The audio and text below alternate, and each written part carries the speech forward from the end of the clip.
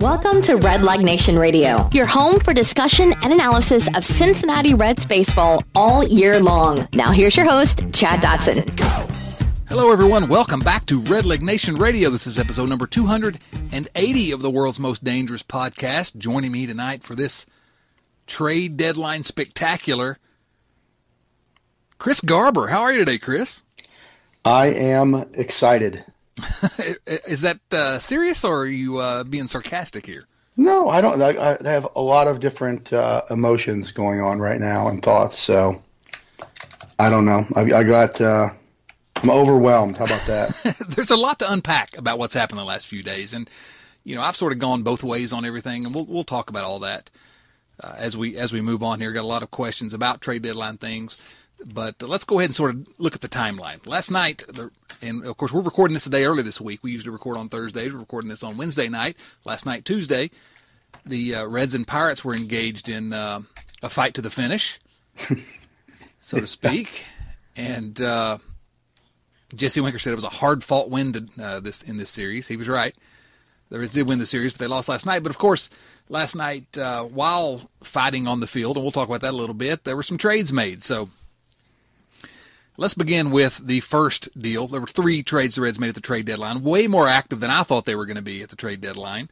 And maybe you can give us your thoughts on that in a moment, Chris. But the first one was the biggie, essentially. The Reds traded right fielder Yasiel Puig. Oh, it makes me sad to just say that. The Puig era is over. They traded their number 1 prospect, Taylor Trammell, and left-handed pitcher Scott Moss, a farmhand basically, but a decent-looking left-handed pitching prospect. Traded them, and it's a 3-way deal involving the Padres and the Cleveland Indians. The long and the short of it is the only one coming back to Cincinnati is right-handed pitcher Trevor Bauer. Do you have some thoughts about this? I know we each had some thoughts on Twitter after it happened, but after a day of reflecting, do you have any more thoughts on this deal? Yeah, lots of thoughts on this deal. So the thing is, my thoughts are in two different categories, and I think it's probably best to just separate them. And it's as a baseball trade, and then kind of as just a person trade and a fan, and how I feel about it, kind of from that perspective. Sure. And maybe I'll knock the first part out and then move on, and we'll talk baseball. But as I said on Twitter, the Reds traded a guy, and it's really 2 guys, because Taylor Trammell is a really cool young player.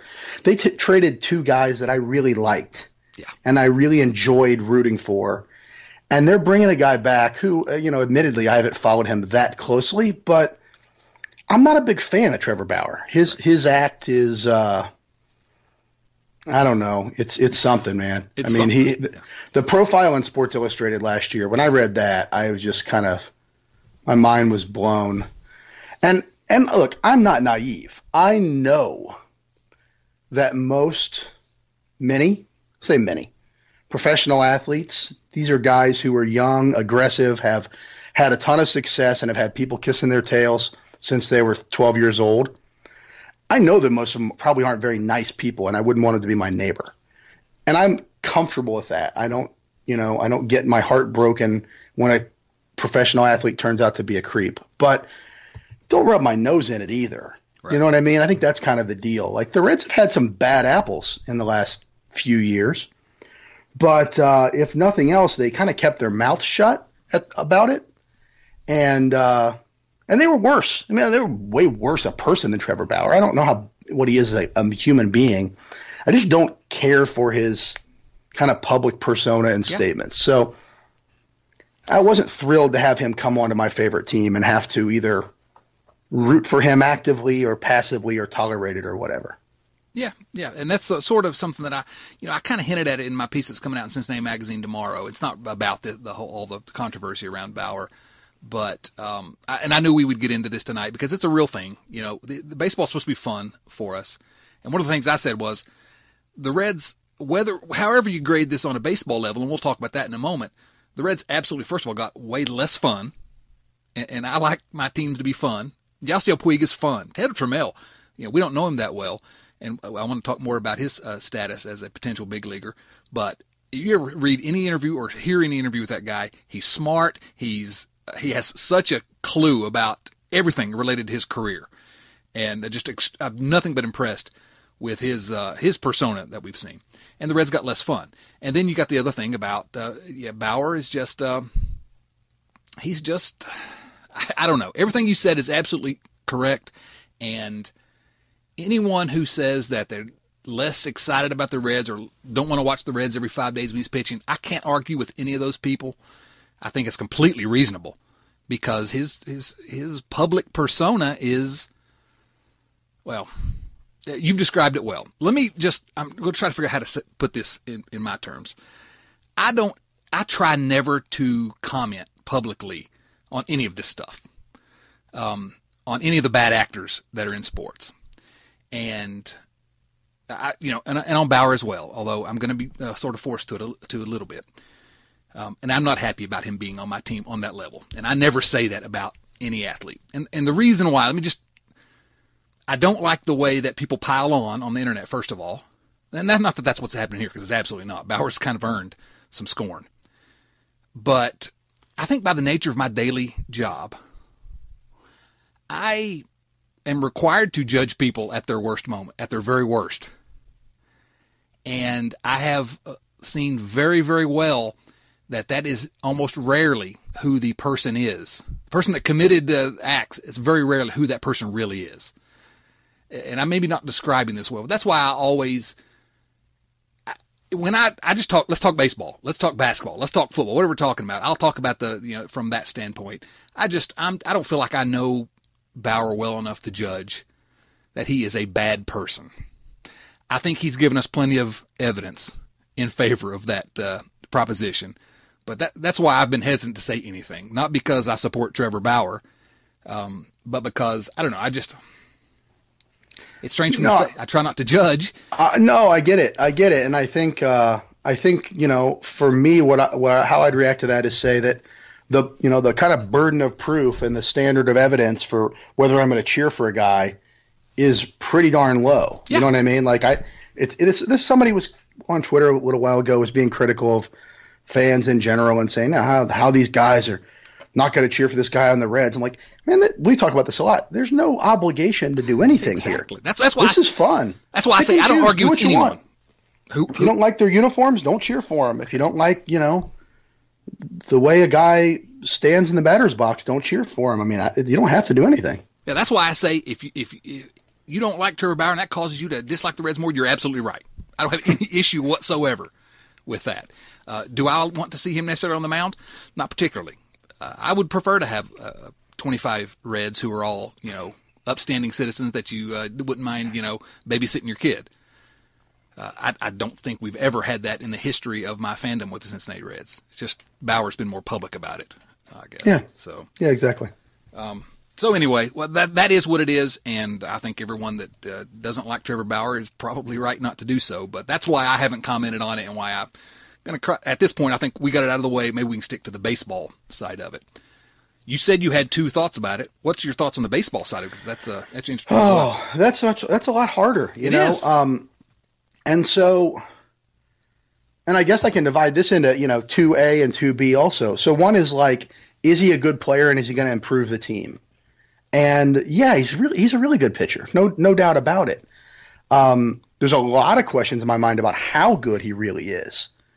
I think in my mind, based on all the hype in the offseason and everything, I had this picture that he was this elite pitcher. He was up there with Verlander and Chris Sale, and he was, one of the top guys. And I opened up the stats yesterday, and I was like, he had a great year last year, but gosh, he hasn't really been too great before that.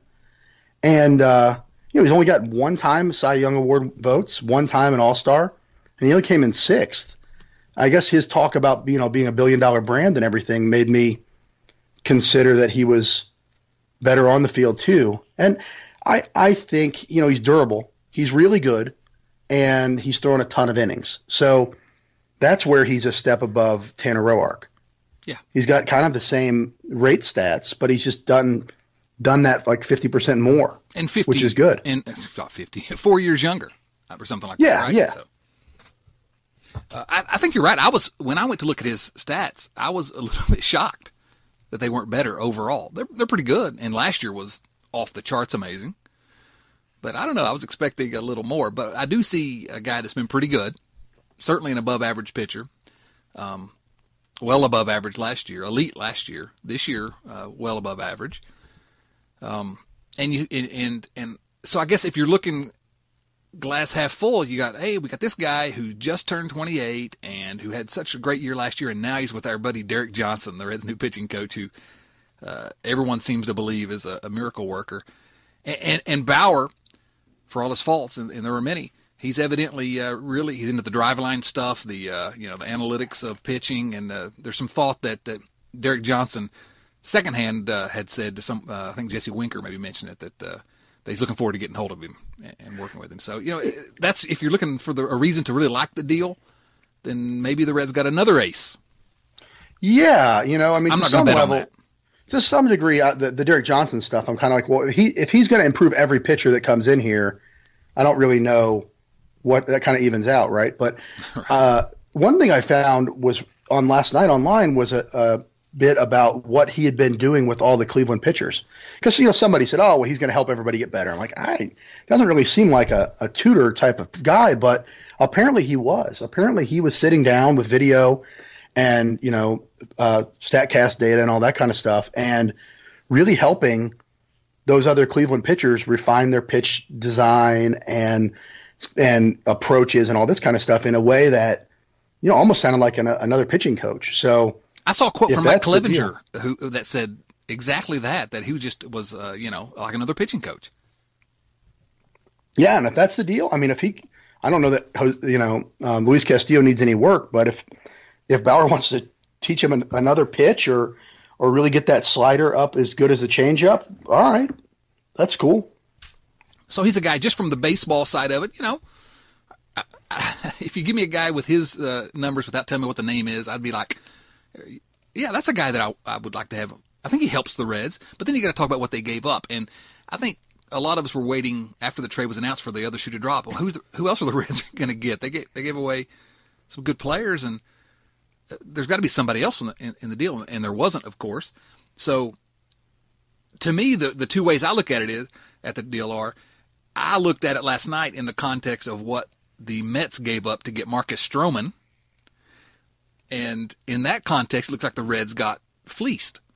But if you look at it just sort of on its own, I guess you can make an argument that it's reasonable. Does that make sense the way I'm trying to frame it? Yeah, well, and I think that's a generous way to look at it, because I had the same reaction, and these are two data points that are 1 week apart or 4 days apart.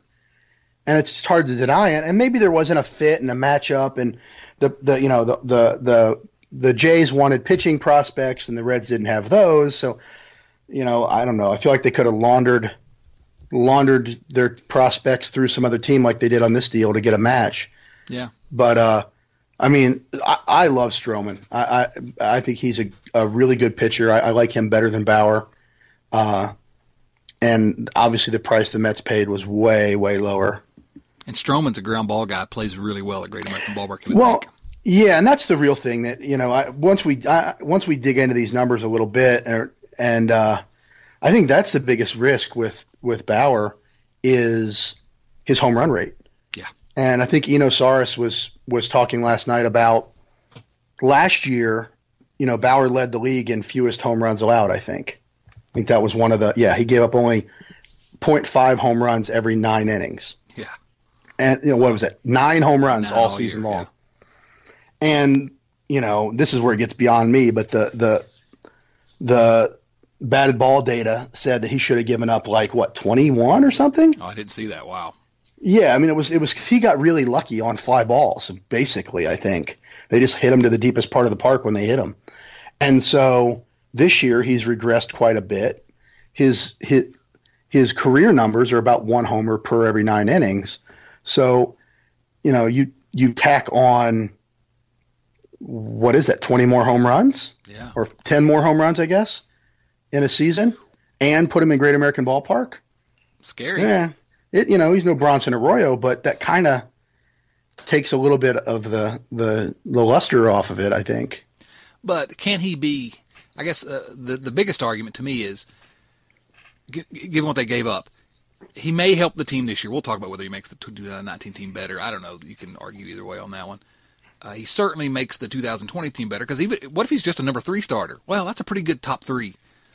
And then if you keep Alex Wood around for next year, it's a pretty good top 4.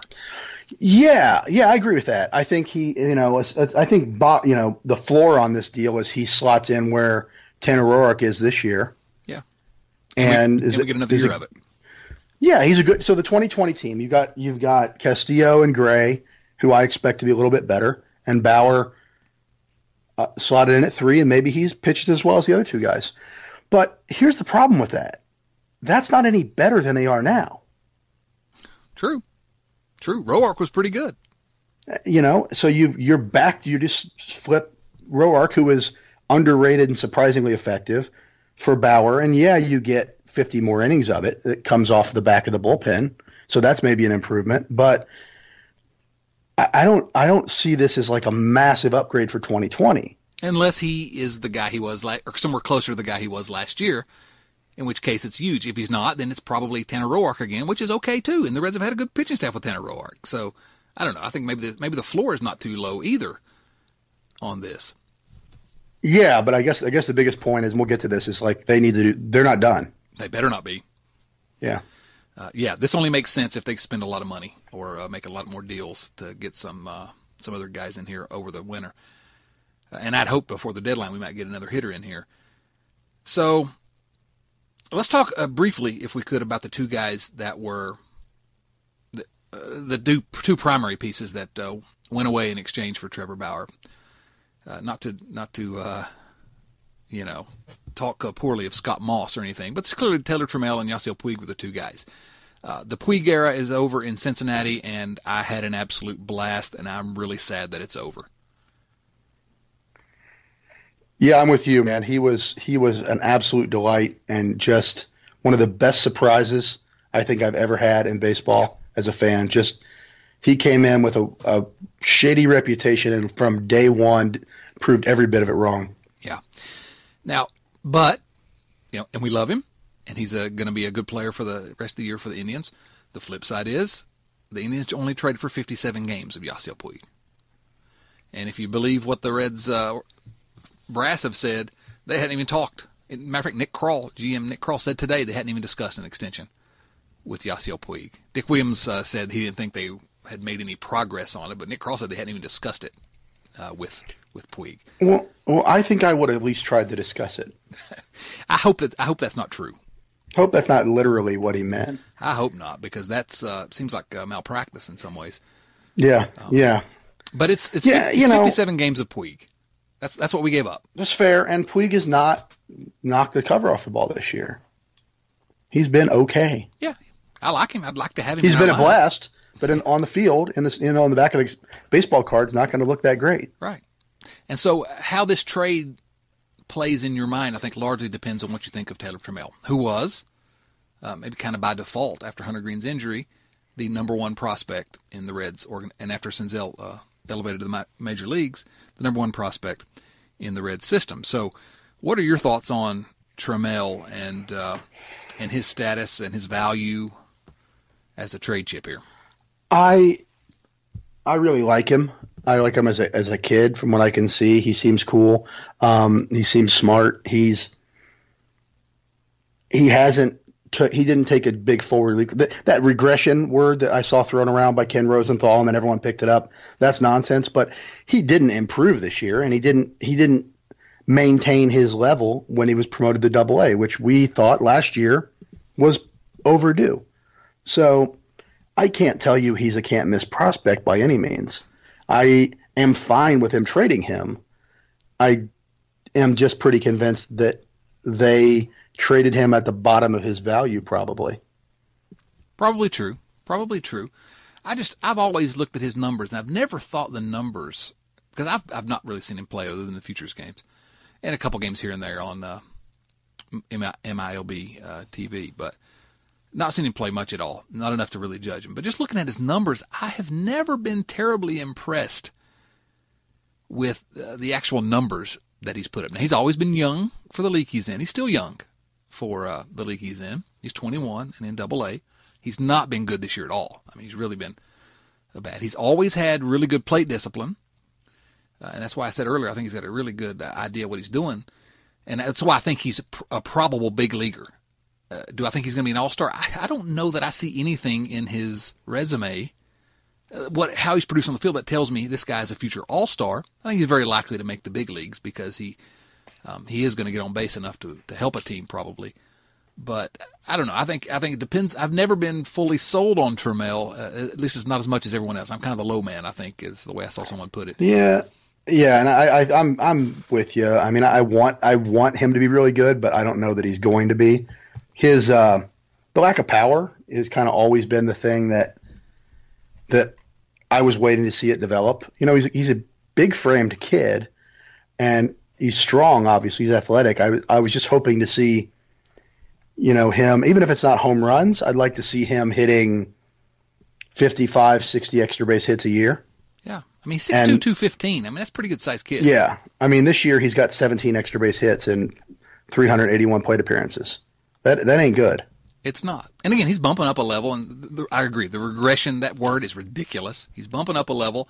Sometimes it takes a while to adjust to a level, but he's not been good. I mean, we can't deny that. That doesn't mean he's not going to, you know, get things figured out. But I don't know. I think the way you value this trade, from a baseball standpoint, depends largely on what you think of Taylor Trammell. If you really think he's a can't-miss guy, then the Reds probably way overpaid here.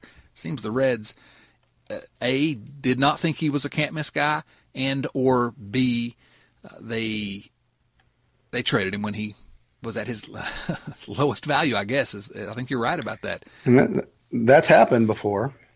With this team? Absolutely. So, I don't know. Yeah, I don't either. I mean, I don't mind when they overpay. I mean, Matt Lato's deal was a classic overpay, but it was a perfect overpay. Yeah. In that they used excess minor league prospect depth to fill up a very clear hole at the major league roster. And I don't know that this is exactly the same situation. It's not. I mean, I really think if the Stroman trade hadn't happened, I would probably look at this and think, yeah, it's a pretty fair trade. You know, you have to give up something to get something, and the Reds gave up something, and you know, it is what it is. I wouldn't have thought the Reds, had gotten the deal of the century, but I don't think they would have quote unquote lost the trade either. It's just that Stroman trade keeps messing with my head. Yep, I'm 100%. So, all right. Well, so the next trade that happened, and a little bit of action right before the trade deadline. Tanner Roark was sitting at Arby's eating a beef and cheddar, and finds out that he was traded to the Oakland Athletics in exchange for a center fielder, Jameson Hanna. Any thoughts about this quickly? I mean, we expected Roark to get traded, right? Yeah, and all the Roark trade does is put a very clear period on the 2019 season, and the Reds and Reds adjacent media perpetuated myth that they weren't giving up on 2019, and well, we're getting Trevor Bauer for 2019 and 2020. They're done. They know that they're not going to catch everybody. They're 7 games out. You're crazy. They're catching everyone. If they get lucky, then they get lucky, but they are not investing in 2019 anymore. I think I don't know that I would go as far as that, but I think if they were really truly investing in 2019, they go out and get a bat right now, or at least a relief pitcher down the stretch, or someone in relief. Instead, what they did was they traded 3 guys of the 5 they traded. 3, well, all the major league guys they traded were guys who were not going to be, who are not under contract, we'll say, with the Reds after this year. It was the kind of things they should have been doing and they do it sometimes they don't. But when they should have traded Matt Harvey last year, this is trading Tanner Roark now, so I can't complain about it. That's a good comparison because Tanner, this is a great bit of business for the Reds, is the way I put it. Jameson Hanna, he's a center fielder. He was drafted in the 2nd round in 2018. He's, number 7, number 8 prospect in the A's system, which is kind of a middle-of-the-road system. It's not awful. It's not great. So he's not a top-tier prospect. But he was a 2nd-round pick last year. He's 21. He's got some upside. There's a chance he turns into a big leaguer. He's not awful. But the Reds got Tanner Roark in the offseason essentially for free as far as I'm concerned. You traded Tanner Rainey for him, who's really was a nothing prospect, frankly. Maybe top 30 in the Reds organization.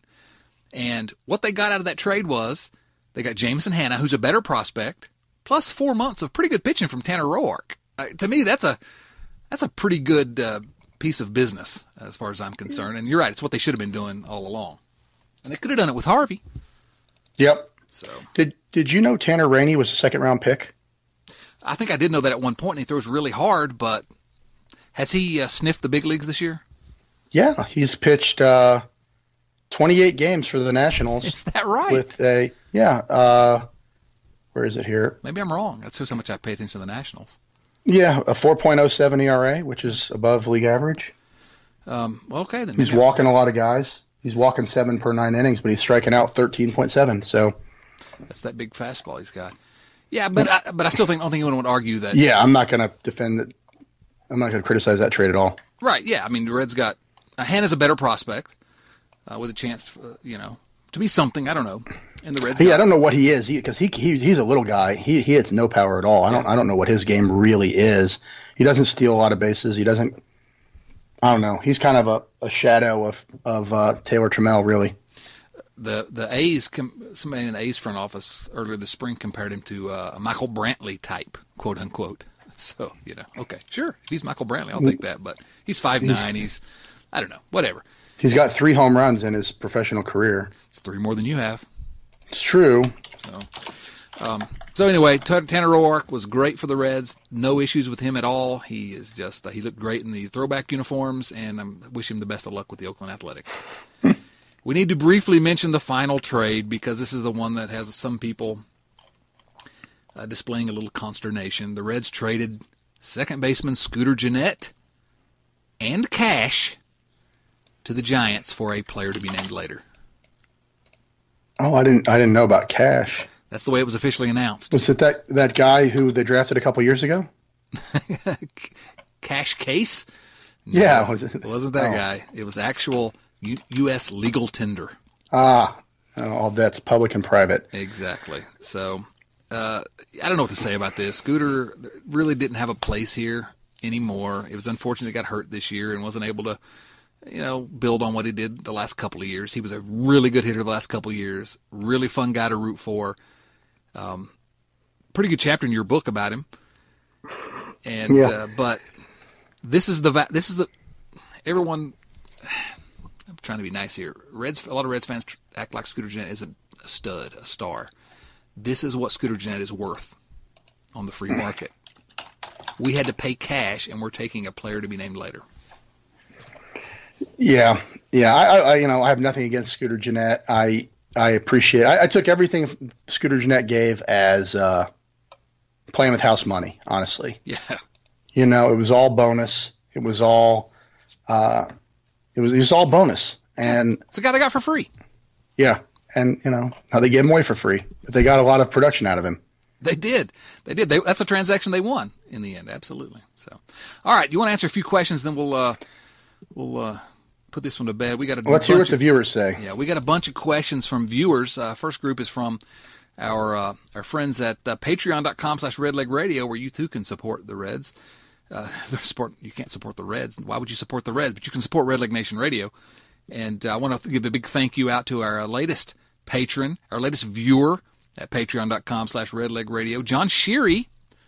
John, really appreciate you.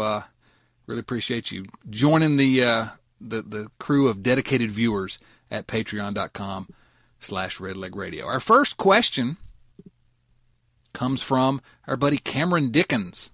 It's a good name right there, Cameron Dickens. I like it. Yeah. Cameron Dickens says, the Trevor Bauer move signifies that the Reds are all in for 2020, considering he's only controlled through next season and has publicly stated he has no interest in signing long-term contracts with any team. A winning Reds team in 2020 has to have an improved offense. What would your first offseason order of business be to make the Reds a legit contender and supplement what they did in the Bauer deal? Now, let me just say first, I think it's a good question, Cameron. I think that the Bauer move is all about 2020, as Chris alluded to a moment ago. It clearly improves the team that we have under contract as of now for next year. Our 2020 team is better, but they have work to do, and that's where we came into the question earlier of if there's not something more to come, then this is a silly deal. What do you think? What's your first offseason order of business to push the Reds forward to quote unquote all in? They got to get an all-star caliber outfielder, or I suppose a second baseman, or a shortstop if there is such a thing. But they need an all-star level hitter added to this lineup if they really want to be a playoff World Series contending team. And I don't know who that name is because everyone's going to ask that question. I'm looking at the list of potential free agents, and it ain't on there. Well, Nick Castellanos is on there. He's okay.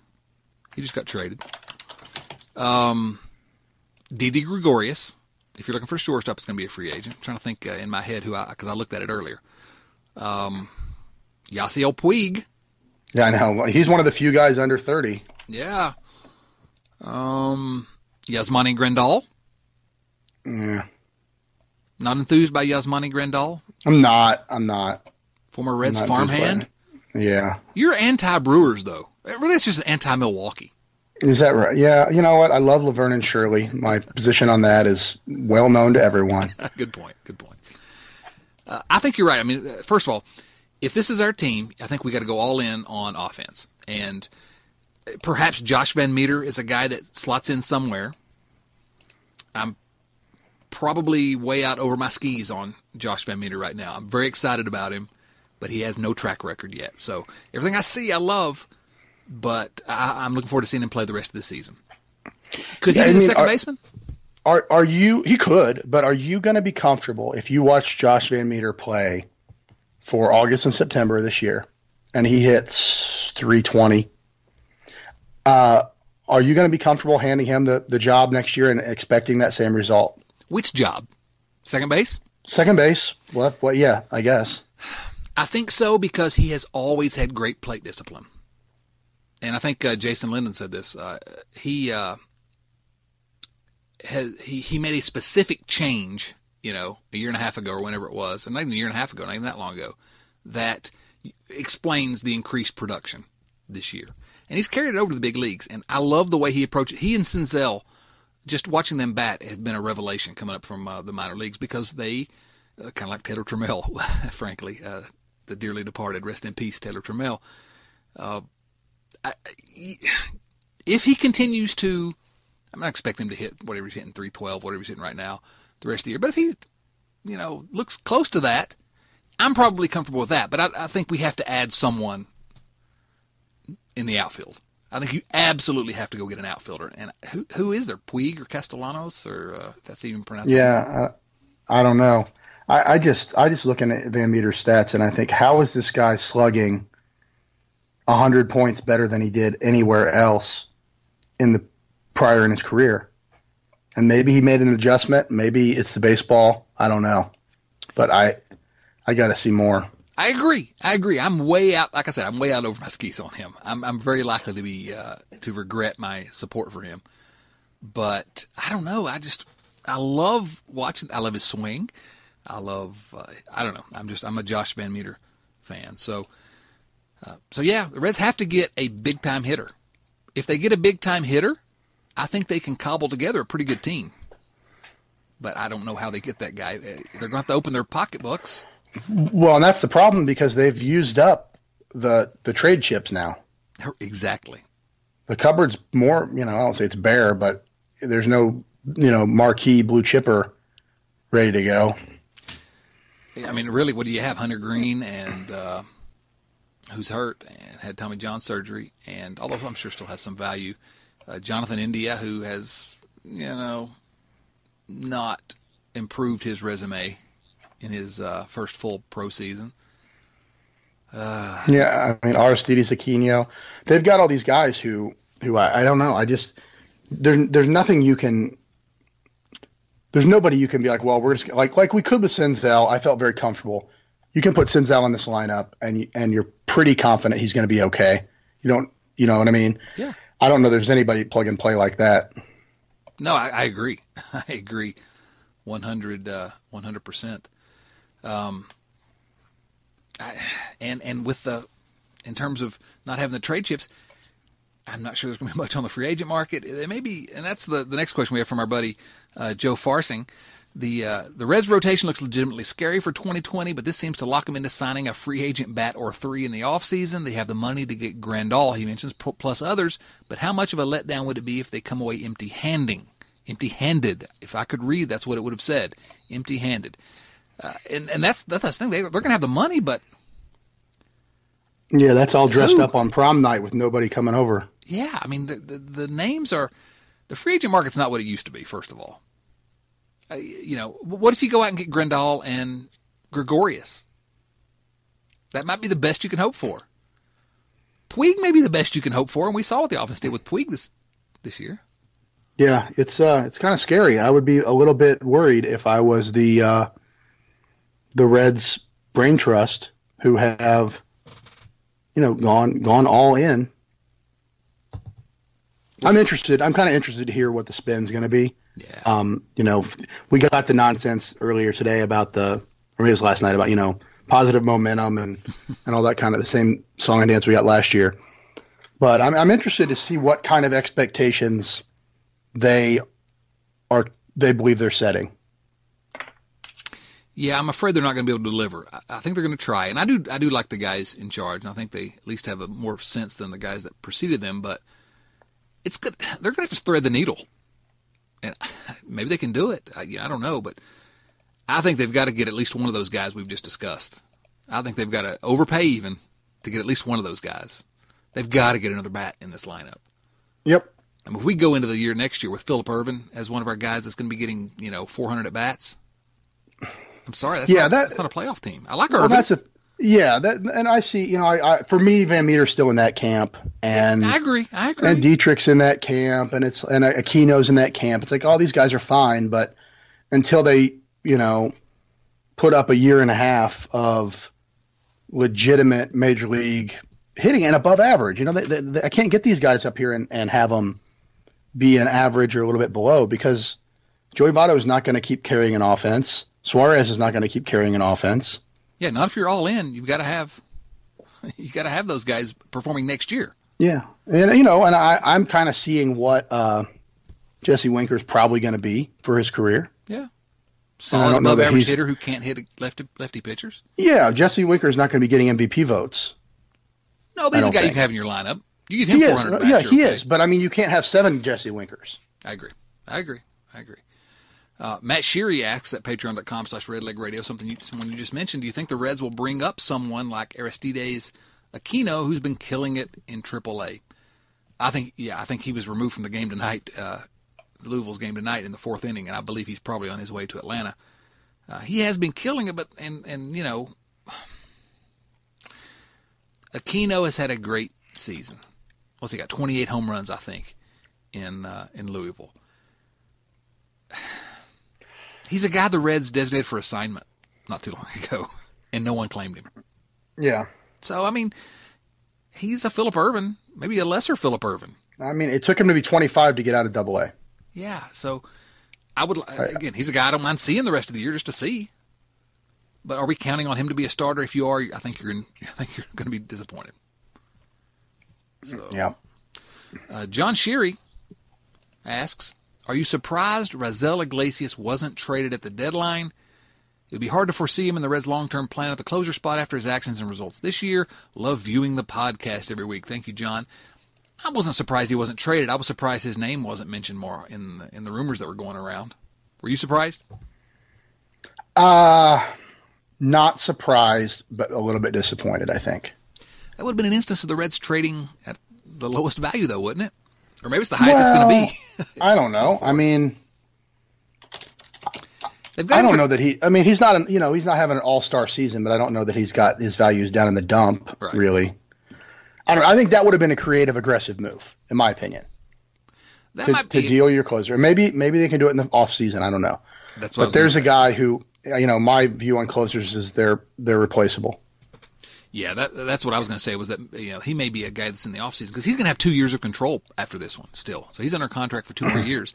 And so maybe he finishes the season well and that can be a guy that they piece together with someone else, I don't know, to get a bat. They've got to get a bat or two. Andrew Scott Wills asks, on a scale of 1 to 10, what are the chances we get Puig back during free agency this offseason, and will the Reds even try? Scale of 1 to 10, chances we get Puig back during free agency this offseason. I say probably a 2. Yeah, I'm right. I'm a 2 or 3. Yeah, I mean, it just doesn't happen. Everyone wants to point to Aroldis Chapman, but... They could have called him anytime this summer, so apparently they don't have his number. Right, yeah. Or just wander downstairs. Yeah, maybe they couldn't. Maybe they didn't know which guy he was. Maybe. A lot of guys look like that. Well, they're all coloring their hair different colors this year. Who knows who they are? Who can be confused? Yeah, I mean, and the question, will the Reds even try? Oh, I think they'll probably make a call, but.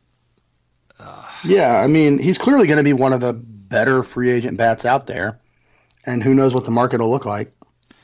We will see if he has a sour taste in his mouth because of getting traded, but I don't think that I don't expect that to be the case, and I think that probably his experience in Cincinnati was very positive. And I love the story that after it was over, he went and shook hands with each of the media members that were interviewing him after the trade and thanked them as he was leaving the clubhouse. I mean, who does that? Yeah, that was cool. Yeah, he's a good guy. So I think the Reds will try. I would love to see them bring him back. I expect he's going to be maybe the most sought-after free agent hitter. Maybe. Well, especially if he hits down the stretch and into the playoffs with Cleveland. I mean, he doesn't. What he's done to date doesn't matter. Yeah. For his free agent candidacy, if he carries that team. What if he goes nuts in October? Yeah. Yeah, I mean, yeah. Then he's on the Mets. Right. Good luck with that. Thomas Dennis asks, what do you think is the grand strategy of the trades? In my opinion, it is the Reds clearing the deck, making a statement to 21 or 22 guys on the roster that we are sticking with you. They hit the market for an outfielder or second baseman, bullpen, and if Alex Wood doesn't sign, maybe another starting pitcher. Hernandez and Hughes are replaceable. Those options allow Van Meter and Irvin to compete for roles as a backup. They take a run at Puig, but it's tough to gauge what is on Puig's mind. I mean, I don't know about a statement. I think all that's true. I don't have any issue with what you say there, Thomas. The part I want to talk about, though, is Alex Wood. What do you do with Alex Wood if you're the Reds? If you're the Reds? I think it's clear Alex Wood's gone. I mean, I don't see how they can afford it, but I don't see how they're going to choose to allocate their budget dollars in a way that puts that much money in the starting rotation. It depends on a lot of factors. It depends on whether Alex Wood feels like there's any kind of a future for him on the free agent market this year based upon what's happened. And it depends on how much the Reds tell themselves they have to spend this winter. So I really want to see them sign Alex Wood. A rotation with Castillo and Gray and Bauer and Alex Wood, and for three of those guys for past next year makes me very happy. You're right. There are going to be some complications. I'd love to see him back. I mean, I really think he's a good pitcher, and I also really think that there's a pretty good likelihood that one of Bauer, Gray, Castillo, or Wood would be hurt next year anyway. And so let's add the depth. You're going to need more than 5 pitchers. They always do. So, yeah. Good question, Thomas. Will Delaney asks, Will Delaney, man, I think that's one of the characters on Stranger Things, right? Wasn't his name? It might be. Delaney? I think so. While his numbers haven't been earth-shattering, it seems like Yasiel Puig's brief Reds tenure was one of the best, most enjoyable short stints with the club for a player I can recall.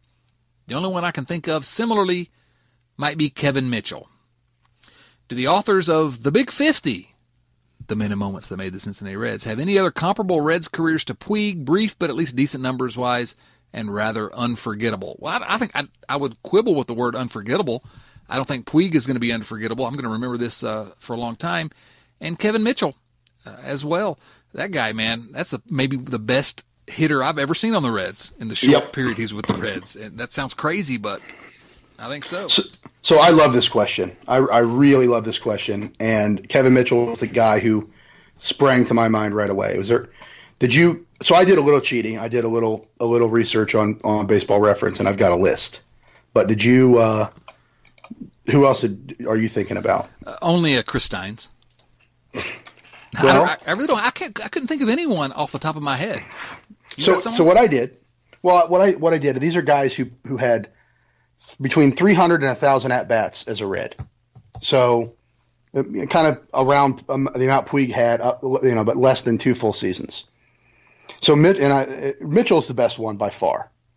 I mean, Mitchell had over 1,000 OPS back in the mid '90s as a Red. And if you didn't see him, you don't understand. He was a beast. I mean, the balls were lopsided after he hit them. It was great. So a couple others that in retrospect you'll probably say, oh yeah, of course, Ron Gant. Yeah, of course. Shin-Soo Choo. Of course. Josh Hamilton. Of course. No, Hamilton, to me, that was a cool story. He did not have the same magic. Hamilton yet. What's that? He wasn't Hamilton yet. He wasn't Josh Hamilton yet. I mean, no. He was good with the Reds, but he wasn't. He was pretty good. 292, 368, 554. But I think that was the summer I was moving cross country, so I was a little bit checked out. And then the other, one other guy was Jose Guillen. Oh yeah. Who I think when Puig arrived, I thought Guillen was the best comp for a lot of different ways. Now Puig didn't rise to the occasion the way Guillen did as a Red, but I thought, similar body type, similar kind of underachieving, drifting career. Both had great arms, both played right field, and that was kind of my upside hope for Puig. Yeah, a year or two ago, I was looking at something else, and I ran across Jose Guillen's numbers, and it really surprised me. I didn't remember how good he was as a Red. He was really good. He was really good. Yeah, I didn't remember it for some reason. What did he bring back? Joe Valentine? Joe Valentine. And Harang. Never mind. It was Harang and Joe Valentine. Well, that's good. That's right. All right, and then one more name, since you brought up Steins, and I was going to throw this name at you with regard to Phillip Ervin and Josh Van Meter, and that's John Nunnally. Yeah, Steins' running partner. Yeah. I mean, Nunnally, he came over here and he hit 318, 400, 602 slugging in 65 game stretch in 1997. And he was 25, and we all thought this is going to be the guy. Yep. And he got the job to start 1998, and he hit 207. Are you suggesting that John Nunnally wasn't as good as we thought? I don't know. I'm suggesting that his most similar batter in Baseball Reference is Scott Schebler. Ooh, ouch. Remember Scott Schebler? I heard of him. Yeah, I remember him. Yeah, okay. I agree. I've told you I agree about Van Meter. I know that I'm way ahead of myself on that. We got another question about him later, so we're gonna talk a little more Van Meter in just a moment. Nathan Price asks, what a crazy trade deadline ranked 1 to 3 if Chad or Chris were Dick Williams this offseason, and thank goodness we are not, what would your priorities be? Because we would screw things up is the reason I say that. Ranked 1 to 3. Outfield help, middle infield, and bullpen. Yes. I mean, those are the 3 categories he suggested, and that's how he ranked them. That's the way you ranked them as well? I was choosing them all. Yeah, I think outfield is first. Middle infield, they got second baseman coming out of their ears, and apparently there's an inexhaustible supply of second basemen who can hit. It must be. And I'm okay if they put Peraza back at short. I can live with that. Yeah. So, but the outfield, they've got to, like I said, they need an all-star. It's absolutely number one priority. No question. Clayton Duncan asks, Dear Red Leg Nation Radio, it's been 1 day since our friend Yasiel Puig was traded. I already miss seeing him and his blonde hair in right field, but we must carry on.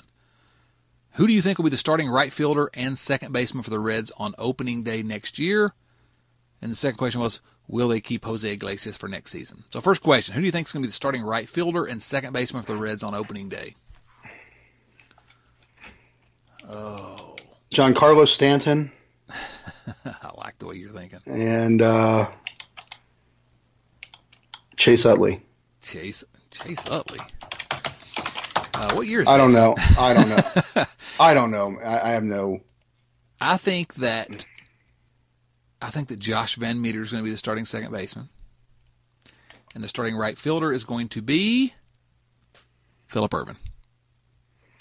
Yeah, I'm afraid you're right. I'm worried about that, but I think that's the most likely scenario. There's no way that I'm going to feel good about that. No. It may work out. Oh, you know what I mean? Don't get me wrong. It may work out just fine. But there's no way that I'm going to be comfortable with that start, you know what I mean, at the start of the year.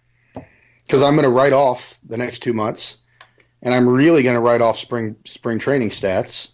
I remember Scott Schebler. Right, yeah. Do they keep Jose Iglesias next season? Asks Clayton. I got to say, I kind of hope not. I kind of think they might, though. Yeah, I think maybe too. I think they might. He's not. He's great with a glove. He's been fantastic. He can't hit. No, he can't really hit. I mean, he runs into the ball here and there. Yeah, every once in a while. He does have, like 7 or 8 home runs, which is, more than he's ever had. But he really can't hit. No, he really can't hit. Yeah, so there's a chance. I think I'd rather just have Peraza. It's not like they've got some massive ground ball pitching staff. Yeah. Nathan Price. But he is. Oh, go ahead. I'm sorry. Iglesias is leading the team in batting average, so. Well, there you go. There you have it. That can't be true. Best hitter on the team. He is the best hitter on the team. Wow. 280 batting average. Man, he would have been an all-star, like 40 years ago. He really would have been an all-star. Yeah. Maybe an MVP candidate. Yeah. 40 years ago. What a time to be alive. Nathan Price asks, I'll ask 2 questions. Dick Williams said today. And by the way, Nathan, you may ask 2 questions. We may not answer 2 questions. But he can ask. Yeah, it's fair. Dick Williams said today the Reds were in the running for Stroman. Assuming, and we can't assume this, that they had checked in on the asking price for Bauer at that point too, why wouldn't they go for the cheaper and arguably same pitcher? That's just one question, Nathan. Yeah. You've confused me. So why wouldn't they? If let's say they had a choice on both of them. I think what you said earlier is probably the case, that because it was reported that the Blue Jays were looking for pitching prospects, and the Reds don't have those. Yeah, that's my best guess. I mean, it could just well be that they like Bauer stuff, and those guys, you know what I mean? They know what they're looking at a whole lot more than I do in terms of scouting, advanced metrics, all that kind of stuff. Yeah, I don't think we can discount the Driveline stuff, because Caleb Cotham, assistant pitching coach, he worked for Driveline and knew Bauer from that time, and you can't discount the fact that maybe Derek Johnson, who has a lot of cachet in this organization right at this moment, thanks primarily to Sonny Gray, he may have just thought Bauer was a better bet. I don't know. I think if I'm going to give up, I'd rather have given up what it cost to get Stroman, I think. So, Hooper Powell asks, who are your top 3 favorite TV characters? This is a quick one. He says, in no order, Ron Swanson, Dwight Schrute, and Cosmo Kramer. And then he asks, does Clint Hurdle spend as much time in the tanning bed as David Hasselhoff spends in the sand? So that's 2 questions. You got a quick top 3 favorite TV characters? Of those 3? No, just a period. Jim Rockford, Al Swearingen, and... You took mine, by the way. I was going to say Ron Swanson. I agree with Hooper on that one. And I was going to say Al Swearingen, who is the best character in the history of television. Yeah, he really is. And yeah, I'll go with him or whatever. I'll go with Lenny. Oh, not Squiggy? No, I'm talking about Lenny. You know my love of Laverne and Shirley, but Lenny from The Simpsons. Oh, that's the reason I thought you were talking about Laverne and Shirley. Lenny from The Simpsons. All right. Rich Thompson. Let's see if we can get through this one quickly. Rich, you wrote a lot here, buddy. The recent moves by the Reds front office potentially upgraded the rotation for the remainder of the season for 2020. Trade of Scooter has also created an opportunity to possibly get Van Meter more at-bats to see if he's viable long-term. I personally like this move. Now I think it's essential for the Reds to try to add more offense to support the starting pitching in the coming off season. My approach would be to target Major League ready or near-ready talent from other teams that are blocked positionally. With that said, I'd like to trade for the likes of Clint Frazier from the Yankees and shortstop Carter, I'm not sure how to pronounce his name, Kieboom from the Nationals. To make this happen, I feel it's likely the Reds will have to offer top 5 talent from the minor league system. You think this is a viable approach to move the team forward, and do you think Reds management has given thought to such a tactic too? I'm sure that Reds management has. Like we said earlier, I'm not sure the Reds have the prospect depth. Maybe for a Clint Frazier. I was really surprised Frazier didn't get dealt at the trade deadline. But I don't know. I don't who they could trade. I mean, really, Hunter Green and Jonathan India are the only guys, right? Yeah, and they're not really at the peak of their value. Right. I mean, they're not, Green, Green has great upside, just fantastic upside. But I don't know. I really don't know that what you can give up to get a legitimate guy. Clint Frazier, I thought, would have fit in well. I mean, he's not an all-star talent like you were talking about, but I think he still would have fit in well with this team.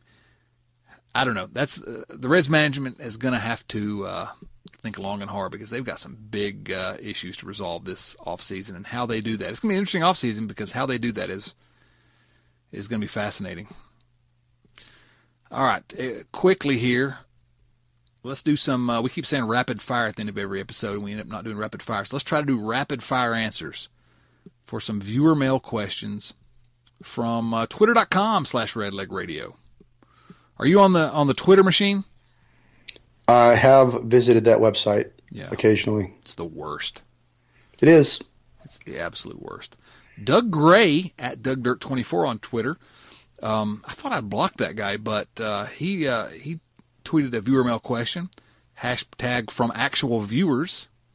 And I forgot to mention that earlier. These are all actual letters from actual viewers. As the biggest Josh Van Meter shill around, shill, S-H-I-L-L. I know I talk crazy, so I wanted to make sure, I'm not sure everyone could understand what I said. I want your opinions on his role with the team moving forward. Also, when will he be inducted into the Hall of Fame? I'm sorry to tell you, Doug, Josh Van Meter is not going to be inducted into the Hall of Fame, the National Baseball Hall of Fame. He will be a Reds Hall of Famer. Yeah, Dan Dreesen's in there. But he's not going into the National Hall of Fame. Josh Van Meter's career depends on the next 2 months. That's my opinion. Well, how his career goes is going to depend largely on the next 2 months. Is he going to be a starter in the big leagues? We'll find out after the next 2 months. Is he going to be just a sort of a decent guy to have around? We'll find out after the next 2 months. That's my opinion. Yeah. What do you think? Yeah, no. If he's going to be have a major league career, you're going to know in the next 2 months. If he's just going to be a guy who you see periodically, he could still be that. That's kind of unfair to him, but I think at least the next 2 months will give us a full season's worth of data here on whether he is kind of the guy that he sort of looks like, or whether we're seeing small sample size noise. Yep. I mean, I think he's got to be just, he's got a big poster of Justin Turner on his wall every night. Yeah. Looking up at it and saying, I can be that guy. Former Reds farmhand, Justin Turner. WV Redlegs at WV Meatslinger. I love Twitter. What should the Reds do at catcher moving forward? Hash Brown viewer mail. That's another thing that the Reds really going to have to address, but the difference there is that that's not exactly a position where there's a lot of value to go out and get. I mean, you just got to be you have to be opportunistic with catchers, I think. I don't know. You never see those guys coming, you know what I mean? Yeah. I was really hopeful Tyler Stevenson, former first-round pick, would take a huge step forward this year and be in the mix. He's at Double-A, so if he has a great year in Double-A, he's in the mix to at least he's on the radar anyway for the big league team. It's not happened so far. But I mean, he's still in the mix, but not for next year. So, Kyle Kapler, who'd you like to see in right next season and why? I think we both agreed. Giancarlo Stanton, we've already said that. And why? Obviously, because he's great. Sidney Price, hashtag viewer mail. If we keep Alex Wood and Bauer, who should be our number 5 starter? Disco, Malley, Sal, or an outsider? Willie Mopena. Willie Mopena. Wow. He's making a comeback on the mound. No, I don't care. I mean, if you have those 4, I don't care That's who the true. 5th guy is. And it can be Eric Milton. well, now let's not get silly here. All right. Anthony DeSclafani or Tyler Mahle, either one, I would prefer. Well, I don't know who I prefer. Whatever. It's a fifth starter, but either one of those guys would be among the better fifth starters in baseball, probably. Eric, at Eric3287, asks, the Reds seem to be in the same position this offseason they were last year, only reversed. Ton of holes on offense. They hope to fill with unproven guys. With no big free agents and only India left in minor league baseball, how do they get better in 2020? Hope is not a strategy. Eric, we've really kind of already answered that. It's a good question. I should have read that before I like the way that guy thinks. I do as well. He said a lot of the things that we've been saying. Mr. Saturday Night asks, why can't nacho fries be a permanent menu item at Taco Bell? I don't know that I've eaten at Taco Bell since college, Chris. I'll end up there every now and then, but neither my wife nor my kids like it, so it's few and far between, and I didn't know they had nacho fries. You like the Dorito? I guess some kind of Dorito taco. That's like eating a bag of salt. Oh my goodness! Really? Yeah. I always wanted to try one of those. Are they still around, or is that a permanent menu item, Mr. Saturday Night? Let us know. Kyle Kapler asks, where would you be eating lunch if you found out that you'd been traded? Just like we said earlier, our buddy Tanner O'Rourke was eating at Arby's. Where would you be eating lunch at the time you found out that you'd been traded? I'm going to go with, oh man, that's probably the best question we've had today. I really like that question. I'm going to say, I'm going to go with Carl's Jr. Do they have Carl's Jr. where you live? No, we have Hardee's.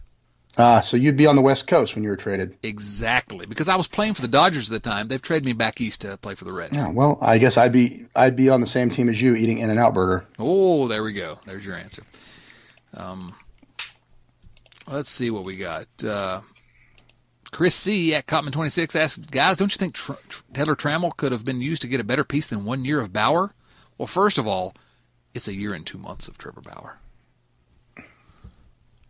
I've been told. Again, I think it depends on I don't know how teams value Taylor Trammell, and how the Reds do either. So I thought so, but I don't know. I would have thought so, and now I'm not so sure. Oh, let's see. Matthew Runyon, I like this question. We don't really have an answer, but I like the question, so I'm going to read it anyway. Has any team ever traded the current day's cleanup hitter 2 days in a row? Puig and Scooter have hit a cleanup the last 2 days, and they've both been traded. I bet that's fantastic. I bet that's the first ever.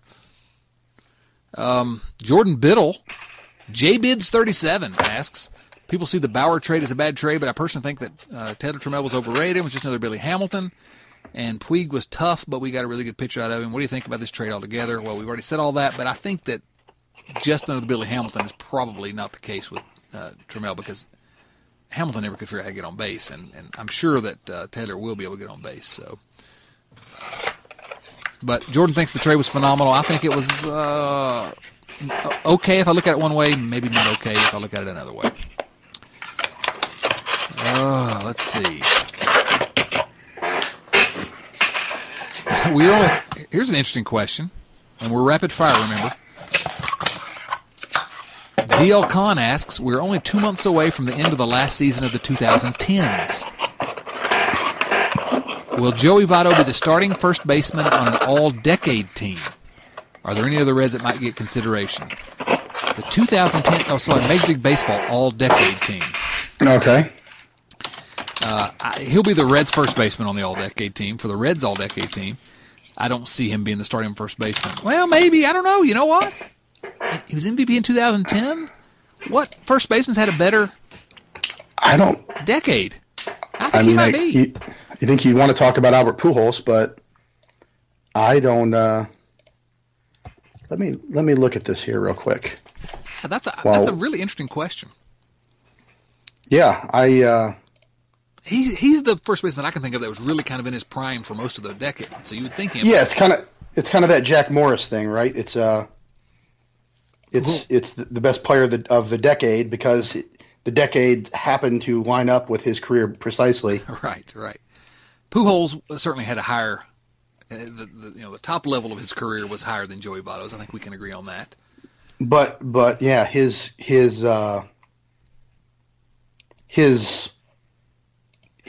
peak was pretty well over in 2013 or whatever.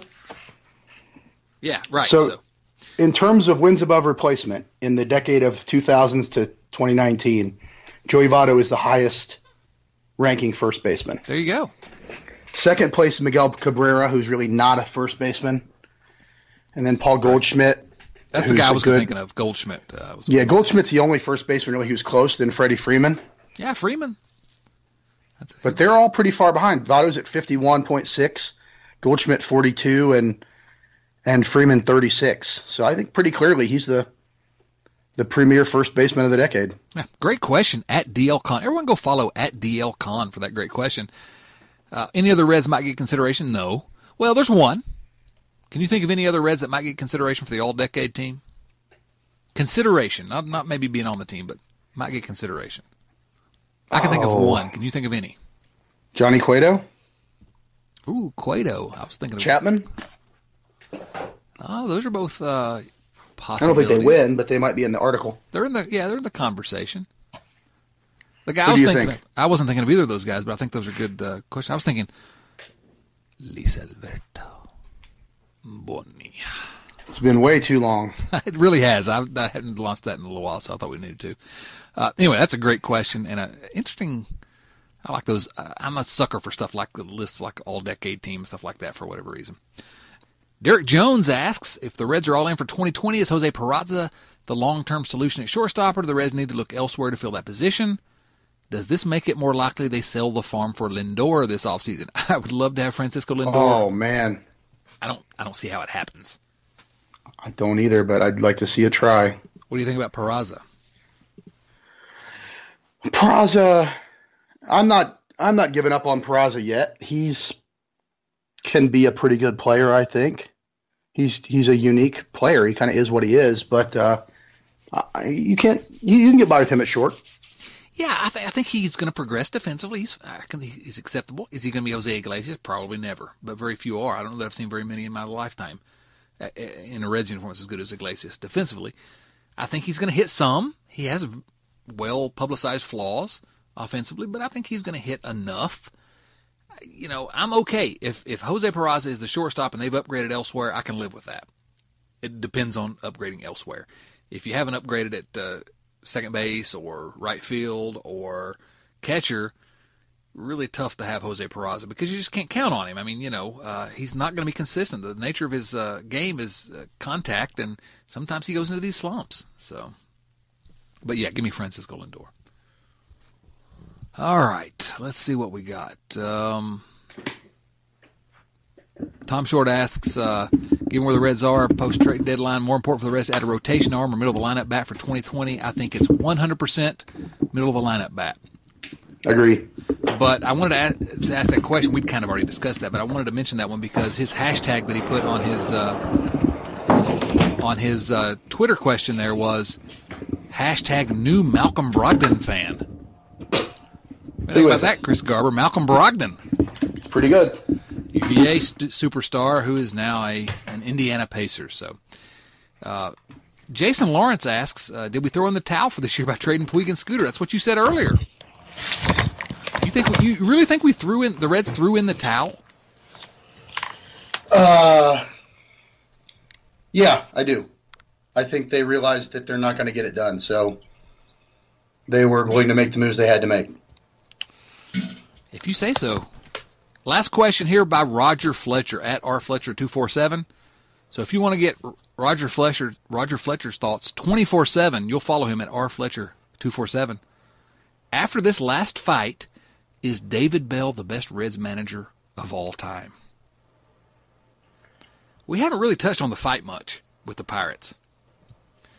I think if we're judging it based on those terms, yeah, David Bell is, because he was ejected from the game and he came thundering out of the clubhouse to try to kill Clint Hurdle, the Pirates manager. And it was, I don't know, I kind of enjoyed it. I see why he feels that way. My last thing for you is how surreal, how cool, I don't know what the term is to use here, but was the fact that Yasiel Puig was out there going nuts and fighting people 25 minutes after he had become a member of the Cleveland Indians. Yeah. That's just madness, isn't it? It's completely insane. What if the guy gets hurt? Yeah, I don't. What were the Indians thinking? I mean, don't they? Isn't taking the guy off the field the norm?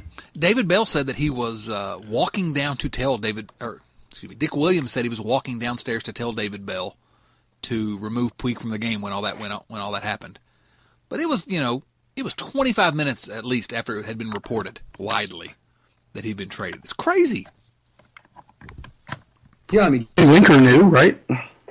Yeah, right. There's a great. If you haven't seen the clip of some fan out in the outfield telling Jesse Winker about the trade, that's a pretty good clip.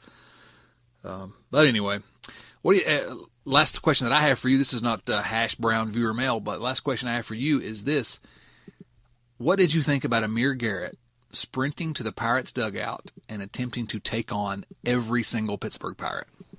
Oh man, I can't.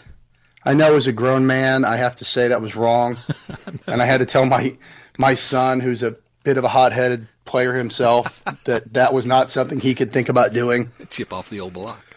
But man, oh man, did I really love that. I did too, and my son, who's a little older than your oldest son, but he was sitting there watching it with me, and I had to have that same conversation. Listen, you can't be doing that, but he's like, this is the greatest thing I've ever seen in my life, and I kind of had to agree. I jumped up out of my chair and shouted out. How much do we love him? Was pumping. I love Amir Garrett more than any former St. John's basketball player that's ever played. Wow. Even Walter Berry? Are you kidding? I dislike every single St. John's basketball player except for Amir Garrett. Fair. I'm a Georgetown Hoya guy. All right. Any final thoughts for us about the trade deadline, about just any kind of thoughts you got for us, Chris? No, I'm interested. I hope it all works out, I guess is what I would say. I can have my opinions about the players the Reds traded for and away, and we'll see how it goes as far as watching them and cheering for them. But don't get me wrong, I hope everybody plays really well for the Reds, and I hope Taylor Trammell and Yasiel Puig play really well for the new team. So, yeah, I think that's the right way to put it, is that I hope it works out. I'm not sure that it is going to work out, but it could. It wasn't a great trade. It wasn't an awful trade probably, but I just hope that it all works out. I'm not convinced. Whatever. This is episode number 280 of Red Leg Nation Radio. Thanks for joining us again this week. Actually, we're going to drop this one a day early. This will be the third podcast we've posted in a week, so in less than a week. So that's, man, you're getting all this content for free. Wow, it's worth every penny. He's Chris Garber at cgarber8. Am I right there? That's it, cgarber8. And I'm at Dotson C on Twitter, although I'm not on there as often as I used to be, but still, if you want to find what I have to say, you're there. We're at Red Leg Radio. You can subscribe to the podcast wherever you get podcasts. I think everywhere you can get podcasts, I believe we're there at this time. Chris is also one of the authors of the fabulous book, The Big 50, The Men and Moments That Made the Cincinnati Reds, available wherever you buy all your fine books. Go to Amazon.com or wherever and order that son of a gun right now. Go order it. Order it. Supplies are running out. Supplies are running out. For Chris Garber and our buddy Yasiel Puig, this is Chad Dotson saying, so long, everyone. Thanks for listening to Red Leg Nation Radio from RedLegNation.com. Subscribe to Red Leg Nation Radio on iTunes or through your favorite podcast app, and join us for discussion of all things Reds at RedLegNation.com. 24 hours a day, 7 days a week.